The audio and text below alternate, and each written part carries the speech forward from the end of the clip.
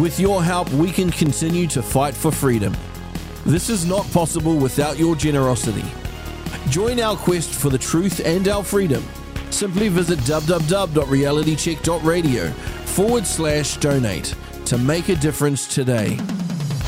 Michael REDDELL is an independent economic commentator who was formerly senior macroeconomic advisor and manager at the Reserve Bank and the Treasury. Yesterday, the OCR was announced, the official cash rate by the Reserve Bank, and it seems that no surprises really. It stays at the current 5.5%. We can go through the details, and Michael REDDELL is the perfect person to speak to about this. So, Michael, welcome to our radio station. Thanks for coming on. Good to be here. Okay, so no surprises? Not really, no. I mean, the market consensus was pretty strongly that there'd be no change in the OCR itself. You had one big bank, the ANZ, that was picking that they'd need to raise rates again. I saw that, yeah. Pretty clear that the Reserve Bank disagrees. If anything, they may have been a touch more dovish than some commentators expected. They seem to think things are on track and inflation will be back to target by later next year. So why do you think the ANZ picked it going the other way? Because they're a huge operation. They'd really know, wouldn't they? Well, no one really knows. I mean, in a sense, I sat on the inside for a long time, and sometimes we just surprised people. I think in fairness to the ANZ, they're looking at some things that are significant pressures on demand and spending, particularly the big rise in immigration that we've seen in the last 18 months. When you get a lot of new migrants, of course, they add to the labour supply, but they also need houses and all the things that you and I consume as well. So it's a net addition to demand, a net addition to inflation pressures. The ANZ, I think, also looked at a few of the things like rates and insurance that are rising quite strongly, and said maybe we just can't be quite sure yet that enough's been done. So okay, big picture, the overview. What is still specifically driving inflation? Because people will see it. Food prices have gone up. Coffee's gone up about $2 a cup in the last less than a year. It seems, people are noticing it. What is and I think the former finance minister blamed Russia or something. What's actually driving the inflation problem fundamentally?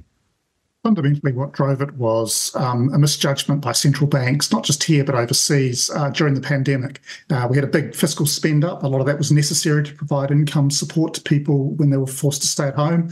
But monetary policy was cut too. And the Reserve Bank and a lot of economists, and I probably put myself in this category, misjudged just how much stimulus that was providing.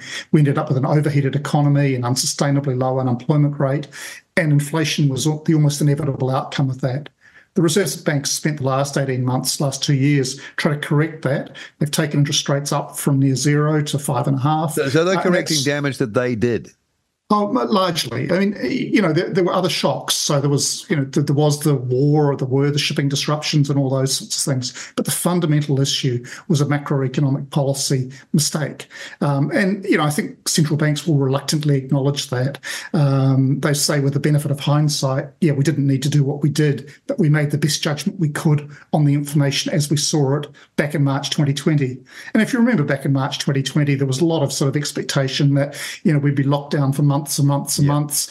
House prices would fall, tourism would never recover. There were just a lot of wrong views then, and to some extent that was inevitable because we hadn't seen something like the pandemic for a very long time. And it was a bit of a fear-based narrative, to be fair.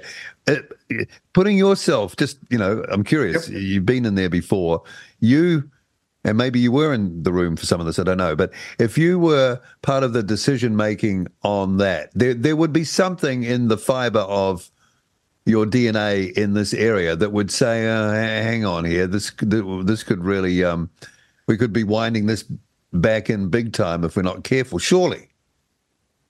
I think that's right. I pretty much supported what they did in 2020 because I was looking at the same data as them. The thing about monetary policy is that if you make a mistake, in principle, you can correct quite quickly. And so one of the bigger criticisms of the Reserve Bank is not that they made the call that they did in 2020, but that they were so slow to undo it in 2021. Okay. When it turned out that we were only locked down for a month or 6 weeks the first time, when it turned out that by the end of 2020, GDP was back to where it had been before the lockdowns, by that point, interest rates should have been started to be raised quite aggressively. And yet it took well into 2022 until interest rates were even back to 2 or 3%, let alone where they needed to be. And that made the problem worse because it meant that they had to go further eventually to get things back under control. What state is the economy in now? Because you mentioned, shipping problems. I know that. We're trying to ship something from the US. It's spot rate. Every day it changes. Never used to be like that. There's all these things that are sort of at play. When they're looking at the data, how far out are they looking when they think about holding this at 5.5? And they're also saying that they're going to have to be vigilant. And what am I looking at here? OCR needs to be maintained at a restrictive level for an extended period. Yeah, and by that really means through at least most of next year. The first cut in the OCR that they have in their numbers would be the February monetary policy statement next year, so a year from now. They believe, and rightly, that monetary policy typically works with a lag of about 18 months. Right. So they're trying to look out to the economic outlook, the inflation numbers, well into next year, and those are conditioning the decisions that they're making now. But I think they're also probably influenced by the fact that they did make that mistake back in 2020 and 2021. And if you're a central banker, you feel pretty bad about letting inflation run away as badly as you did. But the last thing you want to do now is to ease too quickly and then find you've made a mistake and you have to tighten again. You want, if you're a central banker, to decisively show that you're in control and that inflation is heading pretty quickly back to the midpoint of the target range. Recent high population growth continues to support aggregate spending, they say, leading to upward pressure on dwelling rents. So support aggregate spending, I suppose, is something, but putting upward pressure on dwelling rents is, the average person is not going to be a fan of that. This whole question of population growth, and I guess I'm thinking via immigration because our birth rate is not even replacing us. Yeah. It sounds like a double-edged sword, really.